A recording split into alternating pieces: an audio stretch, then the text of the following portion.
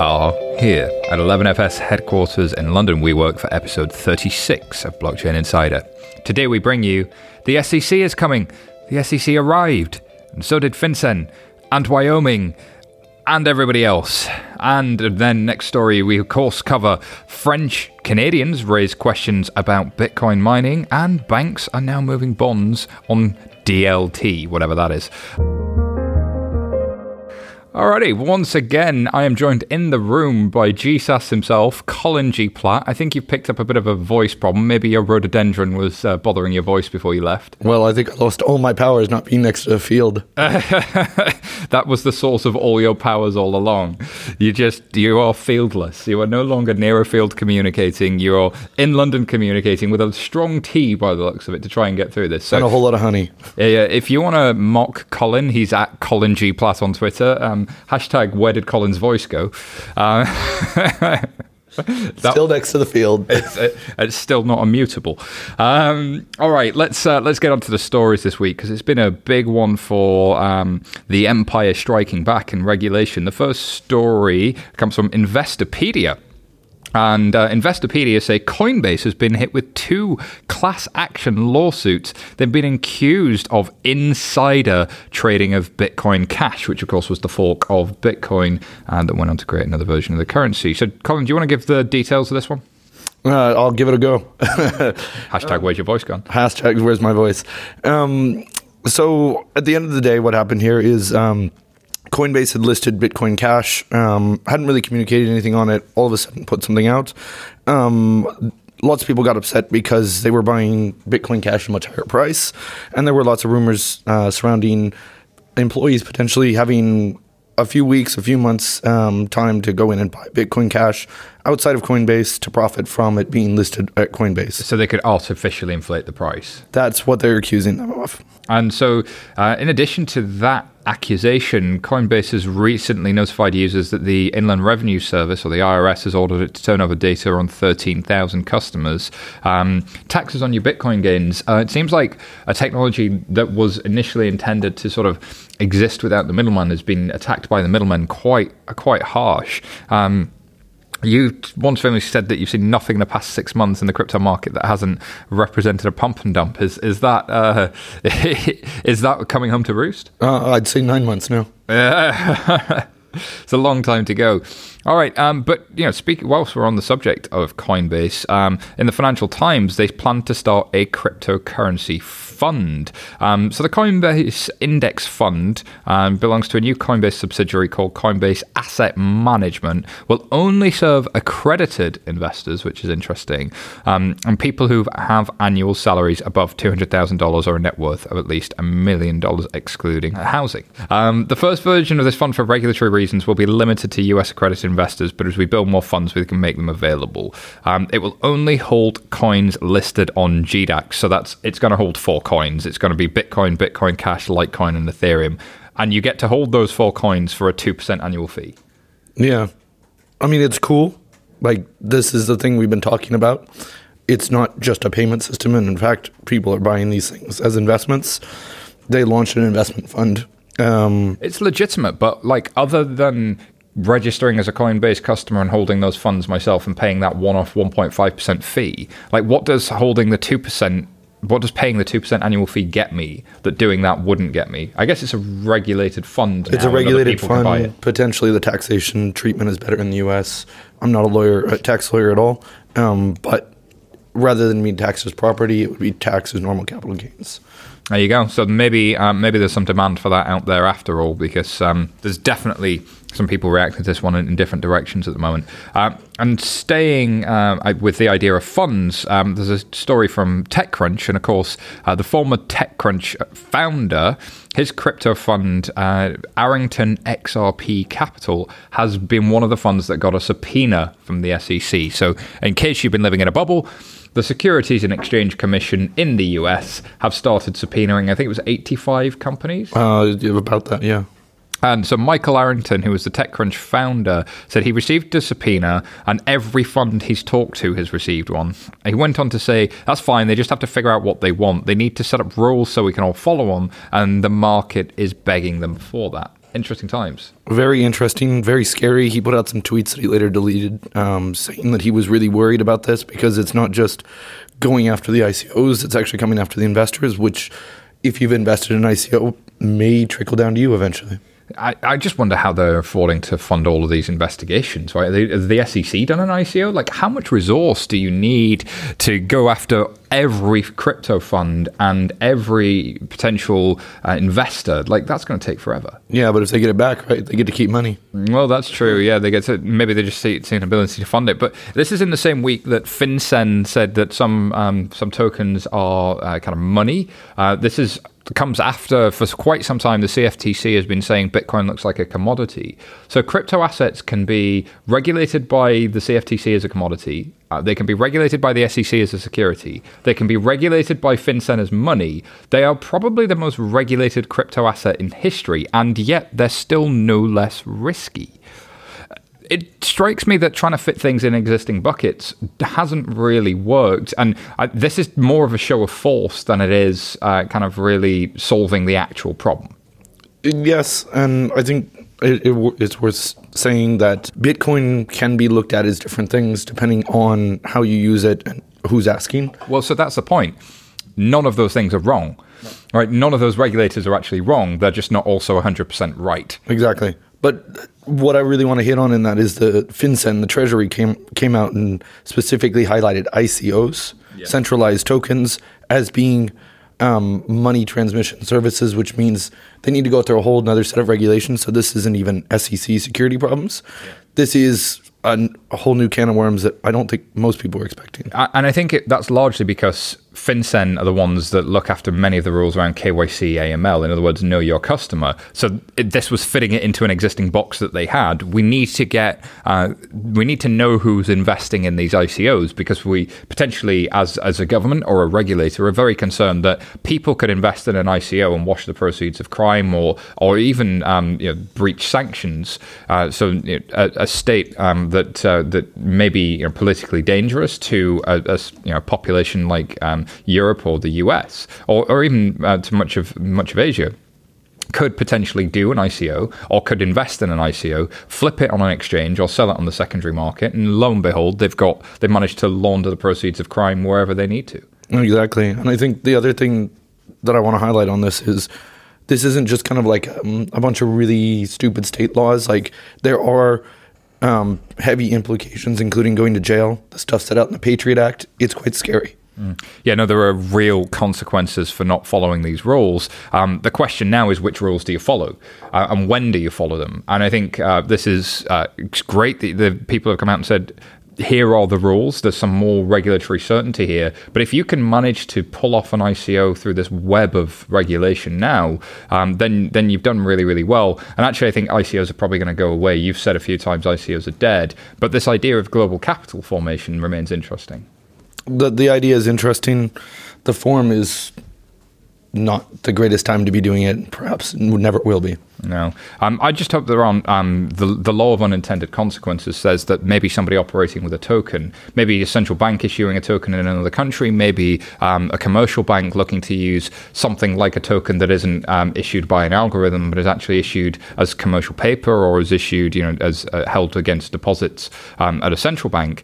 Would they be implicated in some of this stuff? Like, I think it's hard to say that they're not. So there is potential consequences on what regulators call DLT, distributed ledger, not blockchain stuff, of all the things they're doing for the blockchain, not distributed ledger stuff at the moment, if that makes sense. And I think for all these central bank things, it's worth noting that a lot of what they do now is already regulated activity. They know how to do it. If they put it out in the same way they put out cash or treasuries or anything like that, it's fine to do it. They just have to follow the rules, laws, depending on where they're set up. So I suspect what we're going to see is a lot of jurisdictions following the Japanese model and with a bit of the FINMA guidance, where actually this stuff probably needs its own set of black ink legislation, not regulation, because this stuff is that complicated. It has upside and it has potential and it could be really, really powerful, but it doesn't fit neatly into existing boxes, and we probably need to go back and think about it a little bit more before we start trying to put it into existing boxes quite as hard as this. But I do recognize the need to limit the risk in this space without question. So Absolutely. All right. So moving on, story in Bloomberg about Quebec. So some French Canadians, which is about as Colin as it gets, really, isn't it? It's I know you're Seattle, but that's kind of like South Canada, right? Quebec throws cold water on Bitcoin miners seeking cheap power. So there was some stories a few weeks ago about all the miners were going to leave China and go to Quebec. Not going to happen. Well, I think it still is, but what happened is essentially the premier, who is the top dog in the province of Quebec, has come out and said, look, if all you're going to do is come here and mine Bitcoin and use our free electricity or cheap electricity, that's not really adding any value. If you're coming in, you're creating value for our economy, you're welcome to come here. And this is on the back of Hydro-Quebec, which is somewhat tied to the government as a utility, saying, yes, please come in. We want all of you to use up this power. What I heard at an event last night, which was really interesting, is in order to set up in Quebec, they're not setting up just in a city or something like that. They're going on to the First Nations or the native reserves, and they have to have some kind of deal with the local First Nations in order to set up. And that's how they get this really, really cheap power. Very interesting. So it's going to be an interesting one to watch because certainly renewables as powering Bitcoin takes away the one sort of the second executive argument. The first one I hear is it's all money laundering and terrorism, which factually appears to be incorrect. And the second one is it wastes energy, and arguably it uses a lot of energy without question. But if it can be flipped to renewables, then hopefully it could become something sustainable and interesting. Next story coming from The Independent, which is a newspaper in the UK. This is a very UK-specific story, but the headline was "Cryptocurrency exchanges to face regulatory clampdown," says Mark Carney. So he promised to clamp down on the use of cryptocurrency exchanges for money laundering and terrorist financing. He also said that the time has come to call the crypto asset ecosystem to the same standards as the rest of the financial system. And in his view, holding those exchanges to the same standards would address a major underlap, which is an interesting word, in the regulatory approach. I actually read all of this speech, and I found a lot to be excited about in the speech. He called out all of the risks, as you would imagine, but he also said, looking to the future, he said, well, before I get to that, actually, he said a bunch of interesting things. The first thing is he uses the term crypto asset. I hadn't seen a major government or regulator use the term crypto asset before they talked about cryptocurrencies. So crypto asset suggests he recognizes it's much broader than currencies. He did reiterate his statement that if you were to test Bitcoin as money, it fails.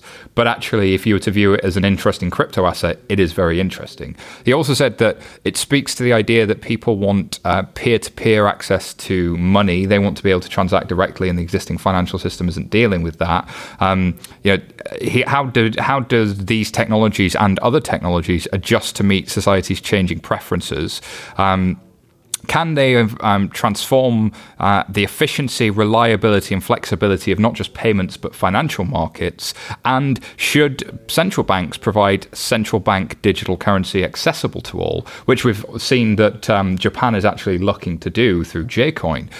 To me, this is actually a really, really interesting paper from the Bank of England. The underlying crypto assets can increase the efficiency of managing data, improve resilience by managing central points of failure, enhance transparency and auditability through the creation of instant, permanent and mutable records of transactions, and expand the use of straight-through processes and on the receipt of information. Now, he's saying can, could, might, but actually it's not what the headlines say. There's a lot more going on here, and I'd encourage everybody to read this paper.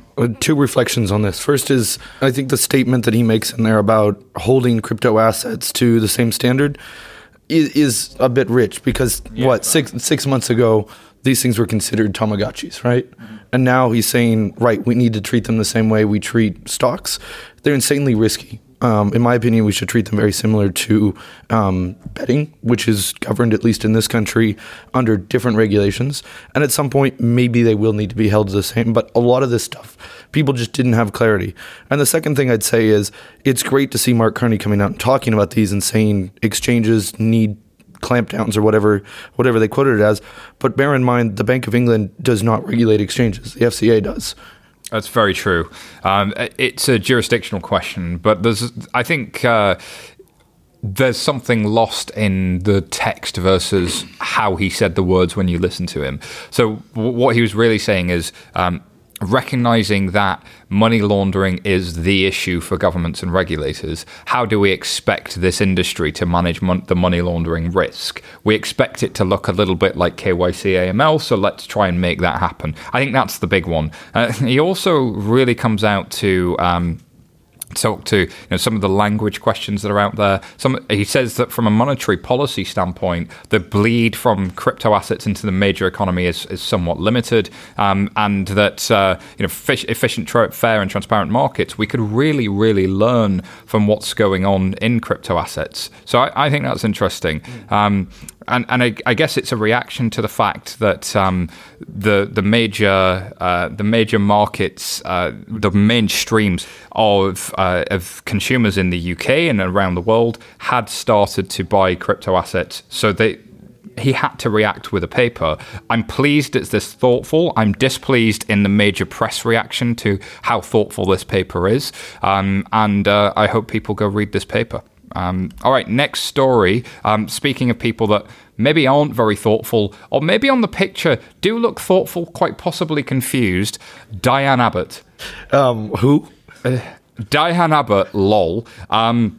Is a politician in the United Kingdom for the opposition party, the Labour Party, who has been on television and famously stumbled over her words, forgotten numbers, said billion when she meant million, said thousand when she meant billion, and just used the wrong numbers entirely. And the Business Insider website, who report this, have put a picture up of her looking very, very confused, to her credit, possibly dazzled by sunshine. She does look like she's squinting while looking at the sun, doesn't she? So this is a fantastic story because she thinks Bitcoin is a Ponzi scheme and Labour will regulate it. One of the problems with Bitcoin is to the extent at which it's just a gigantic Ponzi scheme. If everyone took their Bitcoin money and tried to buy a new car at once, the whole thing would collapse. Isn't that what they're trying to do right now in this country and pull all the coins out of all your trading partners? If anything, the UK is a Ponzi scheme. Yeah. Hey, we're a Ponzi scheme with like a Tower of London. It's pretty here. So Ponzi schemes don't have towers, my friend. Let's just move on from Diane Abbott. That was, if you're in the US, sorry to go through such a UK-centric partnership. Or anywhere else.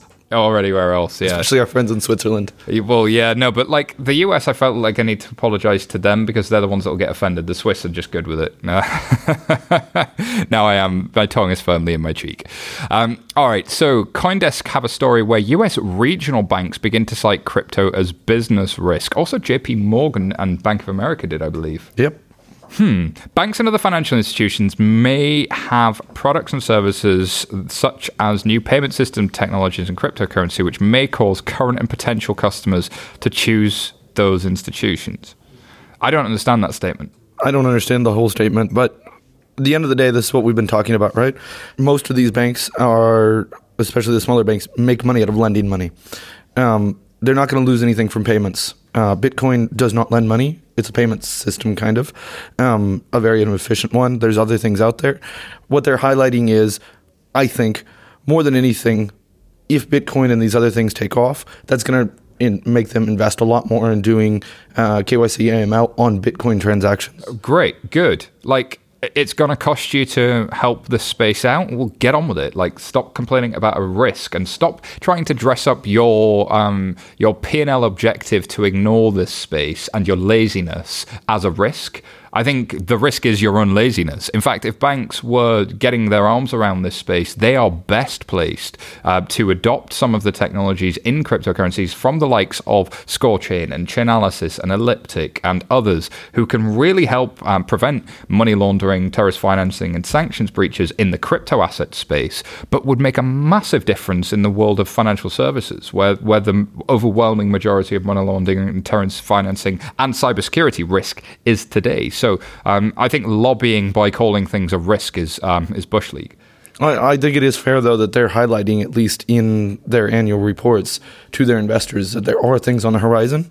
And yeah. I agree with you. And I think that there's a big disconnect between the people that are sitting writing these reports in compliance at low to medium levels. Completely. And the CEO that's actually driving it. I would even be surprised if the CEO of a place like Westbanco or whatever this is knew what any of this stuff was. He probably found out when somebody asked about it. No, I completely agree with that. Look, the disconnect between various technical compliance departments in a large organization and its decision makers is, it's often 5 to 6 layers of management. It's not easy to do this stuff. I've been in a big bank and I've worked with a lot of very, very thoughtful, considered compliance professionals. But I think it's careful. You have to be careful to manage these external statements a little bit. And this is why empowering knowledge centers inside an organization such as that and being able to really rely on them.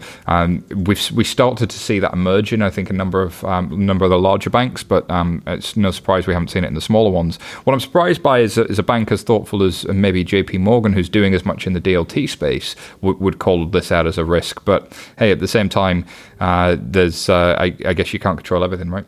No, and remember one thing about JP Morgan is it has a lot of tentacles around the world, and they should, in theory, be able to see a lot of financial transactions. JP Morgan has a lot of tentacles.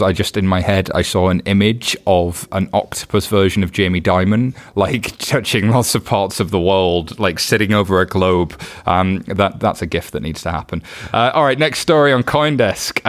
Bitcoin's kimchi premium has all but evaporated. What's the kimchi premium, Colin? So this was referring to earlier in the year when the prices in South Korean exchanges for Bitcoin were significantly higher than all of the other ones. We covered the story that CoinMarketCap, which is a website that tracks Bitcoin and other cryptocurrency prices, actually removed Korea from its averages. They've since put them back in, but that spread has collapsed, and a lot of that has been written up to less investors trying to move into this as quickly as they can, some of that driven by regulation, as well as some of maybe the on-ramps being more efficient now, which is kind of collapse the spread because people go buy Bitcoin in the US or Europe, sell it in South Korea, pocket the difference. And I think this has happened after the South Koreans brought in some sensible rules about KYC AML and also exchanges sharing information in terms of, with financial services and law enforcement. So some of the reg arbitrage has gone down, but the volume in Korea is still pretty reasonable, right? It's not like the volume in Korea has disappeared. It's just that ability to arbitrage it is kind of gone. Yeah, and maybe some of that was driven by the anonymous accounts that may or may not have been looking to pay taxes or wanting anybody to know what they're doing, so they're happy to pay a premium on Bitcoin. Yeah, it makes sense. All right, next story has possibly the longest and most difficult headline to read I've ever had. So it's a press release, come on. Yeah, just a note to press release writers, help us out here. So I'm going to try with this one. Go with me, guys. Credit Suisse and ING execute first live transaction using HQLAX Securities lending app on R3's Corda blockchain platform. All right, this one's actually really cool, Colin. Let's get into it. What's really going on here? So what they did in short is these two banks moved bonds issued by the Dutch government and the German government legally between one entity and the other. So the Dutch government and the German government issued debt, aka bonds, and those bonds were issued directly across the using Corda as a platform, but with HQLA as the app. So they were issued in the normal sense. Okay, so they were issued as paper, as numbers. Yeah, inside of a CSD. Right. They're what's called a dematerialized security. So everything's digital, but it sits inside a central database. Yes.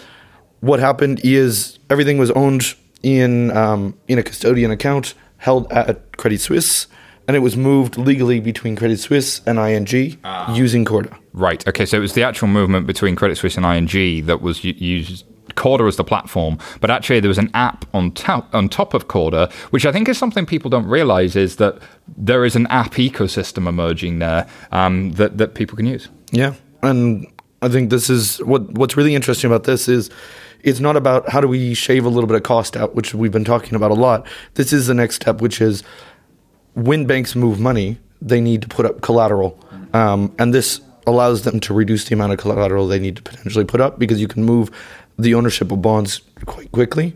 And this is actually collateral. These are very high-quality bonds, high-quality debt from high-quality issuers. So that potentially makes banks more capital efficient, which, given the importance on kind of being well capitalized lately, the more capital efficient they are, potentially the more profitable they are. This goes right to the CEO. If you get behind this, you could potentially be more capital efficient, and your tier 1 CET ratio potentially improves. And you can potentially lend more money out into the public sector, which should help the economy.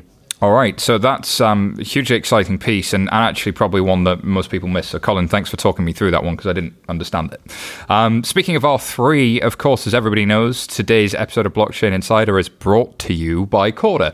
Corda is an open-source blockchain platform that allows businesses to transact directly with Colin's beard in strict privacy using smart contracts. Corda enables complex transactions using real rhododendrons and assets and legally binding agreements without the need of a trusted bush or intermediary. Corda is the result of a collaborative effort led by R3 with over 160 of the world's largest fields and banks. It's ready to build on today. The financial community is deploying Corda to manage their agreements and move assets globally. You can transform your garden or your business ecosystem with a platform selected by the world's largest institutions to build their future on. Corda, go to corda.net to learn more. You glad I got through that one? Just barely. Just managed it. It didn't break me like orcas did. All right. Stories we didn't have time to cover. None of them are about orcas, by the way. Damn it. The story from Eth News, which is Republic of Marshall Islands prepares for sovereign cryptocurrency. Good for them. Coindesk, Japan's crypto exchanges self-regulate in the wake of a $500 million hack. Japan is showing the way once again. This is interesting. We had a great interview a few shows ago about exactly this thing. With the CEO of Bitfury. Check that out. Definitely do. There's a story on Forbes about how blockchain can really impact real estate investing. Real estate, of course, being one of those big alternative asset classes in the asset management world that, as you said, hasn't been dematerialized. So has a real potential to be kind of a lot more efficient and make a lot of money for the financial services sector or people that want to innovate and build new companies. So it's worth a read, but this one was very high level, I thought, and a bit of an intro. And then we didn't have time to cover a story from The Independent. 600 Bitcoin mining computers were stolen in Iceland. So, watch out for thieves in Iceland. Watch out for volcanoes as well. All right, tweet of the... They'll burn you. Tweet of the week. So it comes from Chris Giancarlo from the CFTC. Shout out, Chris. Is hashtag crypto or hashtag FOMO your hashtag Friday feeling? Hashtag DYOR at cftc.gov/Bitcoin/index. Hashtag CryptoDad. CryptoDad kind of says it all, right? It does. I don't know if this was necessarily the best tweet for him to be putting out because he's supposed to be impartial. I personally find it quite funny, though. I feel like this is the regulator using Snapchat to try and tell you how not to lose money. Like, I get it. Communicate in the right way. It's a tad tone deaf. It's just a little tone deaf. But it is... I kind of like it, though. It's like I want to hug him. You can see he's really trying. And, this is... I think there is a serious purpose behind this, which is, if you are investing in this space and you don't understand what the rules are and you don't understand what the risks are, here's a bit of information for you to go get informed. That's super helpful. That's a great thing for a regulator to be doing. I understand using Twitter to do it when you've suddenly got yourself a massive Twitter following of people who are interested in crypto. He's trying to do the right thing. He's trying to communicate with them. But it just comes across like your granddad using Snapchat. I mean, I'm 33 and I don't understand Snapchat. I'm just waiting for him to update his picture on Twitter so he's got one of those astronaut suits on with his head. That'd be amazing. Or just anything involving some sort of unicorn t-shirt with that's like that whole punk thing. The unicorn punk. Or the pink unicorn outfit as well. Just go all the way. Unicorn all the way. Don't forget, you can let us know what you think about any of the stories we've covered at BChain Insider on Twitter. That's BChain Insider. Or you can get in touch with me at SY Taylor, or you can get in touch with Colin Platt and his beard at Colin G. Platt. If you want to pick up on his voice, hashtag where's Colin's voice gone. Otherwise, you can drop in as an email, podcasts@11fs.com. We wanted to let you know that Colin and I took over episode 9 of our sister podcast, InsurTech Insider, for a one-off blockchain and insurance mashup. You can check that out on Apple Podcasts or your favorite podcast client. If, like me, you're not an Apple guy, just search InsurTech Insider. Next up, Colin spoke to the Consensus and Ethereum founder, Joe Lubin, back when Colin had a voice. Is that where your voice went? Probably. Over to Colin and Joe. I'm here with Joseph Lubin, founder of Consensus and also co-founder of Ethereum. Thanks for coming on, Joe. Thanks for having me. So for our listeners who haven't heard about Consensus or maybe haven't heard about Ethereum, believe it or not, there still are some. Can you tell us a bit about who you are, why you got into this, and exactly what both Consensus and Ethereum are? So I have a background in tech and finance, did lots of software engineering in robotics, machine vision, AI, and more conventional projects. Did some work in the financial industry, and that set me up for becoming aware of the Bitcoin space pretty early on. There wasn't anything I wanted to do in that space other than learn about it and develop some expertise, but wasn't really interested in starting a business early on in the space.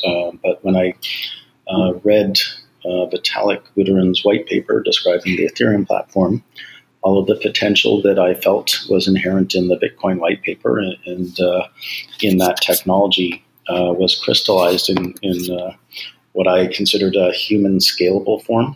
So essentially, in around 2012, there are lots of different groups that were interested in going beyond just that single money application of Bitcoin and building many other kinds of applications on the blockchain technology, a new trustworthy, shareable infrastructure. But it was all being done effectively, requiring protocol priests to build each new use case one at a time. And so Vitalik's vision, which has been supported by developer tools that our company Consensus has built and other developer tools in the space, involved a clean separation of the protocol layer from the application layer, enabling protocol priests to continue about their business, improving the platform, but also enabling average software developers, of which there are many millions around the world, to recognize patterns of how to develop applications, because they're very similar developing decentralized applications as it is developing normal applications. And so that effectively created a platform for decentralized applications that could be very widely usable. And it has proven the case that the Ethereum developer ecosystem, both the public network as well as private permissioned implementations within corporations, within governments and consortia, etc., is by far the largest developer community in the blockchain ecosystem, especially at the application layer. I think there's some really interesting things in there that I want to dig into. This notion where Ethereum has taken extremely complex, as you said, protocol priest level programming at the very low level in things like Bitcoin or in several of the other competing cryptocurrency implementations at a very high level, and made that front-facing thing available to people who just want to build the end product or some sort of made-up product. But the other part is generalizing that outside of just the cryptocurrency applications. You said permissioned blockchains and these types of things, and really making it usable in a whole variety of use cases.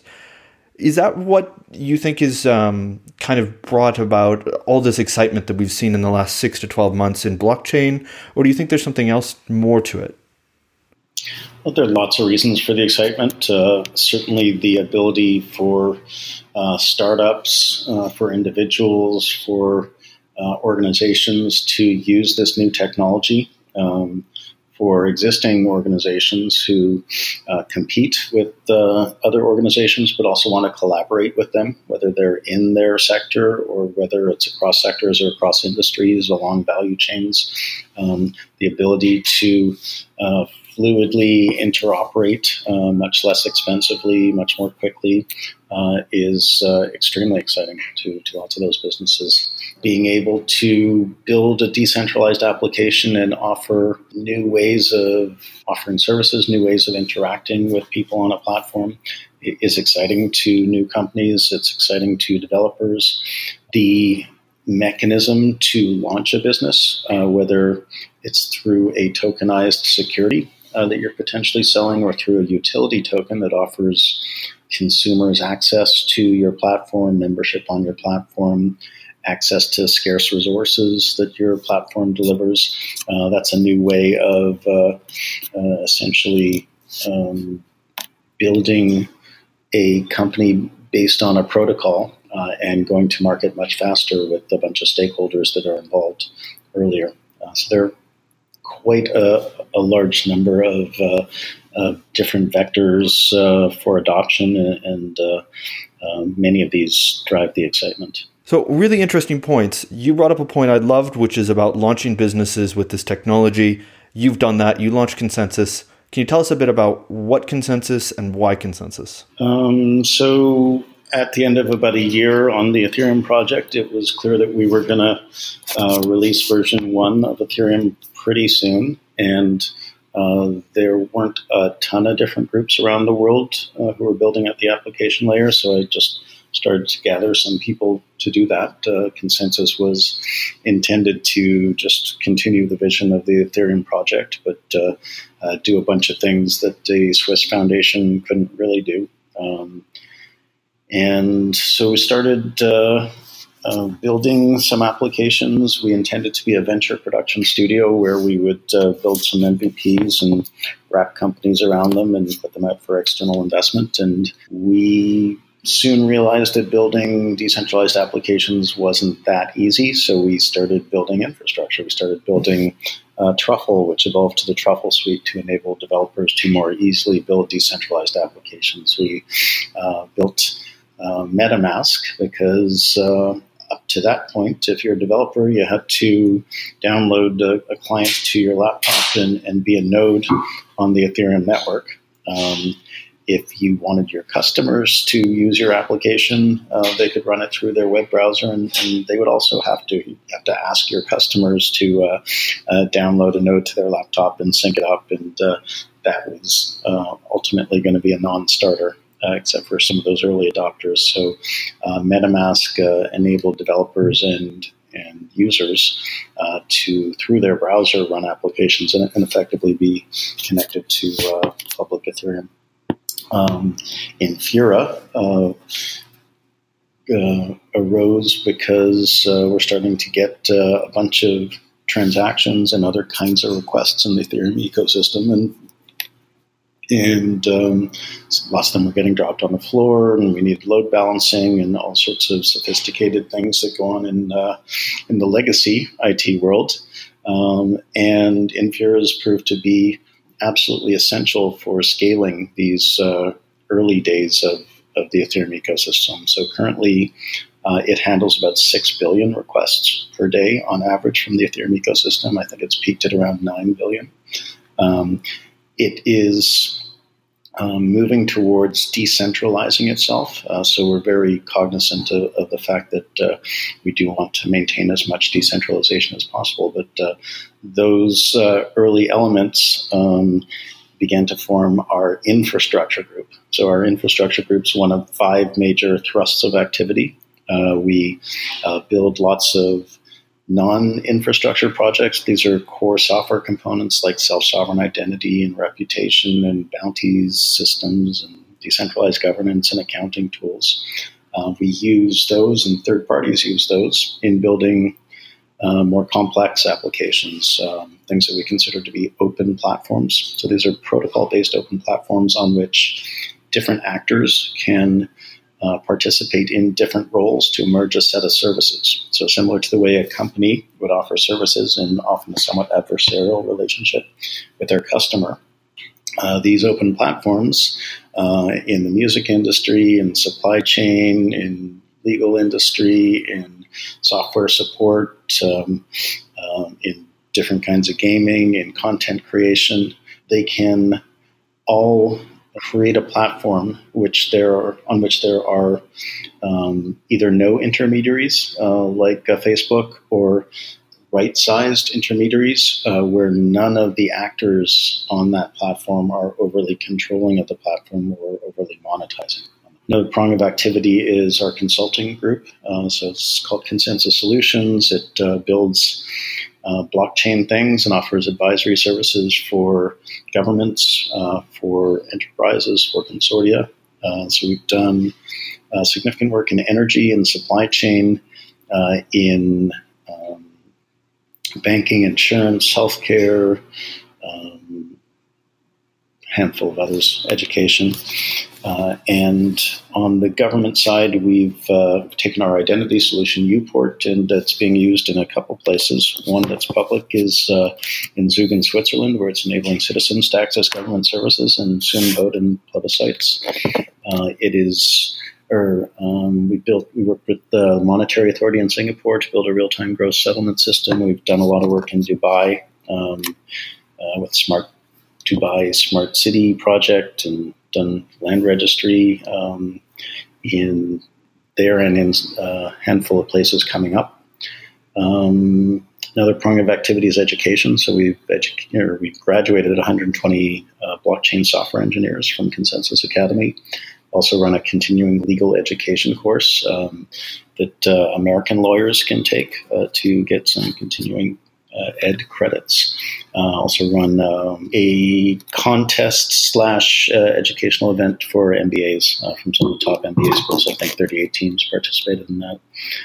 Final prong of activity is Consensus Capital, where we have a custody 2.0 project enabling us and soon institutions to custody their tokens in a highly secure way. Got a venture arm that is looking at lots of projects in our space, in spaces adjacent to our space for external investment. Kavita Gupta joined us from Eric Schmidt's foundation to drive that. And Token Foundry Services is a comprehensive token launch group within Consensus. It's a group in the sense that it has access to our deep legal team that can structure token launches that are tokenized securities or utility tokens that wouldn't be considered securities by securities bodies around the world. It coordinates security audits from our Consensus diligence team, coordinates marketing activities, design and execution of the token itself, design and execution of the token launch, etc. And I don't want to focus too much on that last part, but I think it is really interesting because we've talked on the show a lot about ICOs, maybe not done always to the letter of the law, maybe not done the best way. But what's really interesting, what you brought up, is you guys are actually trying to make that available to people to do it the right way. And you said something I really loved, which was securities tokens. So you've acknowledged, which I guess the lawyers have told people, a lot of these things will be considered securities, and sometimes that's okay. If somebody's looking at setting up an ICO or getting involved with an ICO, what's a good way to kind of get involved and find out more about that? And I know you have another project on tokens as well. Yeah, so our Token Foundries team can shepherd any interested parties through that process. There are clear definitions of what a tokenized security is as opposed to a utility token. We have come up with the notion of a technically accredited investor. Essentially, if a utility token provides member services or access to some sort of consumer service, access to some sort of scarce resource, it can very clearly be sold as a utility token, not a security. But you have to make sure that you're doing everything correctly. And we are doing our best to discourage speculation around those kinds of tokens, make sure that they're seen as usage tokens, and we are putting together an accredited investor checklist and sort of like a quiz that people will have to do in order to demonstrate that they know what they're doing. So an interesting approach to all that. At the same time, we're building out pretty sophisticated infrastructure for issuing tokenized securities because we don't think the utility token space is going away. It's a very exciting space, but we do think that a lot of the securities industry will migrate towards tokens because if you can issue programmable shares, there are just some amazing things that you could potentially do. Absolutely, and I think that's a really good topic that I want to come back to in a minute. But can we focus on infrastructure? You were saying earlier, kind of when you started working on these things and started building, you had a lot of realizations that things weren't ready, and you started taking it upon building them yourselves, and you did this in a very open fashion, and you said a really key line there, which is the current adversarial relationship. How do you see what you're doing, this technology more holistically, changing that, and what does it look like in the future? We do believe that top-down command and control is an excellent way to organize things when communication is slow and efficient and decision-making is consequently difficult. But we have layers of instantaneous communication networks. We have a technology that enables different actors, up to 50% of whom can be malicious, to come to decisions in Bitcoin every 10 minutes and Ethereum every 15 seconds, and soon much more quickly than that. And so that's a new organizing principle along which we can start to build systems. So building out decentralized applications, decentralized open platforms is something that we're heavily focused on. They will have decentralized governance mechanisms. They will have people and companies on those platforms from their self-sovereign identities. So your access point to that as an individual or potentially a company will be your U-port. Your U-port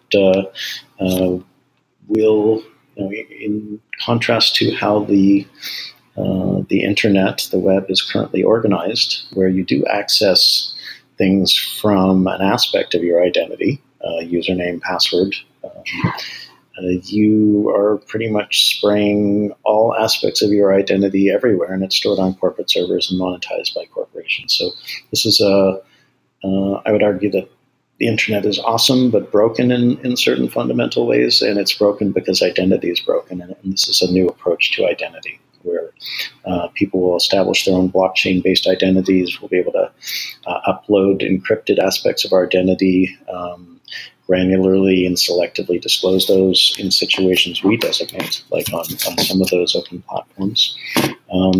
And if we want to, in the developed world, link those into legacy identity providers, we can do that through attestation. So the government can attest to the fact that you're a citizen or can drive and point an attestation to your U-port identity.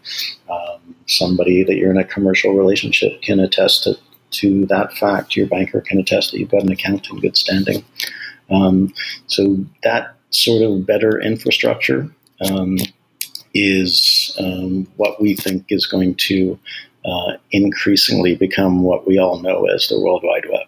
So consumers, I don't think, will really need to worry about using blockchain.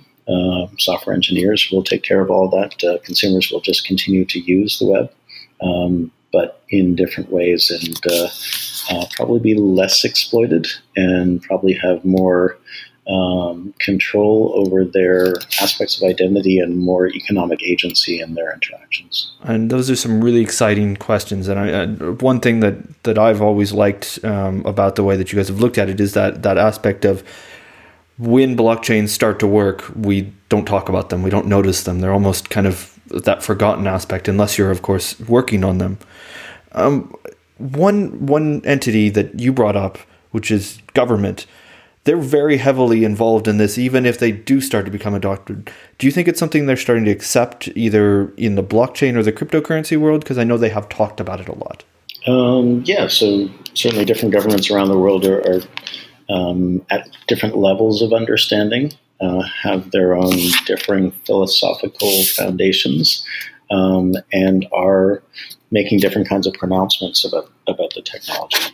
So there are quite a few, and it sort of maps along two different dimensions. One is cryptocurrency, and another is everything else on blockchain, including utility tokens and tokenized securities. With respect to cryptocurrency, there are a handful of countries that are perfectly accepting of the existence of cryptocurrencies and even making positive statements that they're going to treat it as a currency, that they're going to treat it as a commodity like gold, etc. So, Japan, a bunch of the Baltics, United States is certainly not saying no to cryptocurrency at this point. Really, the concerns that are expressed are terrorist financing, money laundering, etc. All those same old concerns that we've heard. And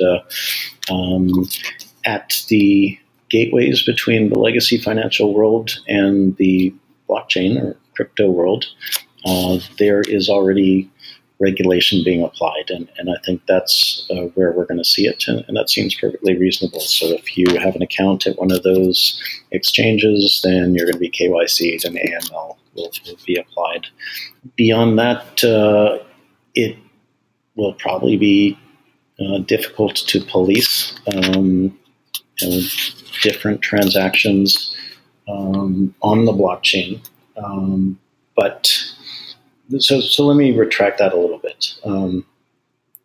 You're probably not going to see policing of every single transaction, but if there are situations where law enforcement wants to understand something, then blockchains are a good place for law enforcement to go to understand that thing. So there are commercial entities, there are law enforcement agencies that have technologies that can enable them to identify with some probability who the different actors are that are associated with a blockchain-based transaction. And so those kinds of tools can be applied. And so blockchains are really not good places to conduct or to pay for crimes or that sort of thing, because you can use these tools and you can basically narrow down the set of potential actors to say 100 or 50 or something like that, that it could be, and then traditional police work can identify who might be doing some sort of illegal activity. So don't do your crimes on blockchains. And with respect to that other aspect, which is securities world, utility tokens, there are lots of different regimes that are wrapping their head around the value of doing securities as tokens or accepting utility tokens as non-securities. So we're having a lot of good conversations around the world about that, and I think that's going to go very well. There is the issue of bad projects and fraud associated with utility tokens and securities, and that's essentially an issue that's probably been around for hundreds or thousands of years, where bad actors try to take advantage of naive consumers based on information asymmetries. That's exacerbated in our space because the context is global and there's a low barrier to entry to do one of these schemes. And we can, in contrast to the legacy financial world, where somebody can create a share for a bad project or a fraudulent project and in a bucket room somewhere call a bunch of grannies and sell that share. And those are harder to find. Those are much harder to police. Whereas because of the global context and because the low barrier to entry enables us to reach out and grab information on any project that wants to sell their tokens, we can, I think, more effectively police our space in time. So I think we'll be able to self-regulate because we're going to set up norms for projects so that if you're doing a token launch, you're going to have to disclose all the following kinds of information. We'll set up an Edgar-like database for that sort of information. If you're not in that database, then you are effectively not properly disclosing what you should disclose. We have another project that will incentivize analysts to take a look at all the different projects out there and publicly disclose information, their analyses, basically. So we think if there's a logically centralized place for all of that good information, the industry will be able to protect consumers better. I'm not saying the traditional industry doesn't do a great job of protecting consumers, but I think there'll be better tools when we move it into this space.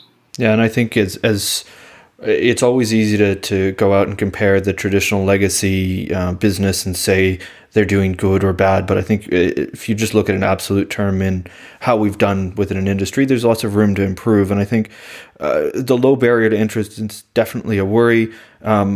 I think it's probably a lot of people wouldn't argue with the fact that we're in a bubble. I don't know if you'd agree with that. But not only are there projects out there that can get funding when they don't necessarily have the best intention, but they can get a lot of funding. Yeah, well, I mean, there was an initial craze where the numbers were just ridiculous. So I think that's going to subside a little bit. I think it's really valuable that we're democratizing access to capital for different kinds of projects. So if you've got a good project, you can advertise it around the world, structure it appropriately legally, and that's a great thing. You don't need to move to Silicon Valley anymore. Similarly, democratizing access to projects that you think are excellent is a good thing. So if you care about a project and you want to put a few ether or bucks worth of crypto tokens into it, you should be able to do that. And I think that is an underappreciated point, is just the wide reach of finance now, thanks to these technologies, that we start to understand because of the internet and our ability to access information. But this is to say, when Consensus or another company is out building new infrastructure or things that you look at and you go, well, that's a fantastic idea, but he's in New York and I'm in France or I'm in Mexico, I can't necessarily access that in a traditional market. Blockchains, Ethereum, allow us to do that type of thing in a way that we could never have dreamed of doing before. So what do you think is sexy right now? I mean, what is the thing in blockchain that you, or cryptocurrencies, or in Ethereum world itself that you go, that's where I want to spend my time for the next X amount of months, years, whatever it is? So I'm not sure I can answer that question because we're kind of focused on the whole ecosystem. And so many elements of that are really important. What we do see is that many core elements are getting built, tested, evolved.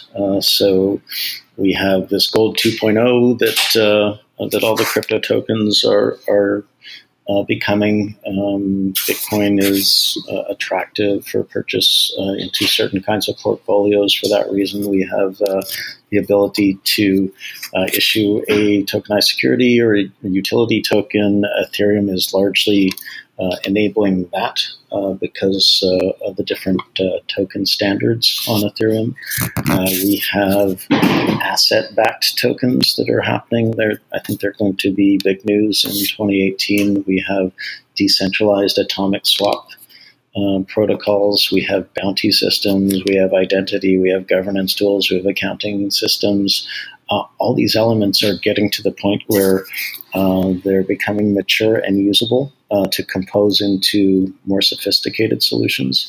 And so it may seem a little slow for the first few years as all these different components are being built and tested and matured, but projects will come along that make use of all these different elements, and then we're going to see an explosion of very useful platforms that make use of the different functionalities.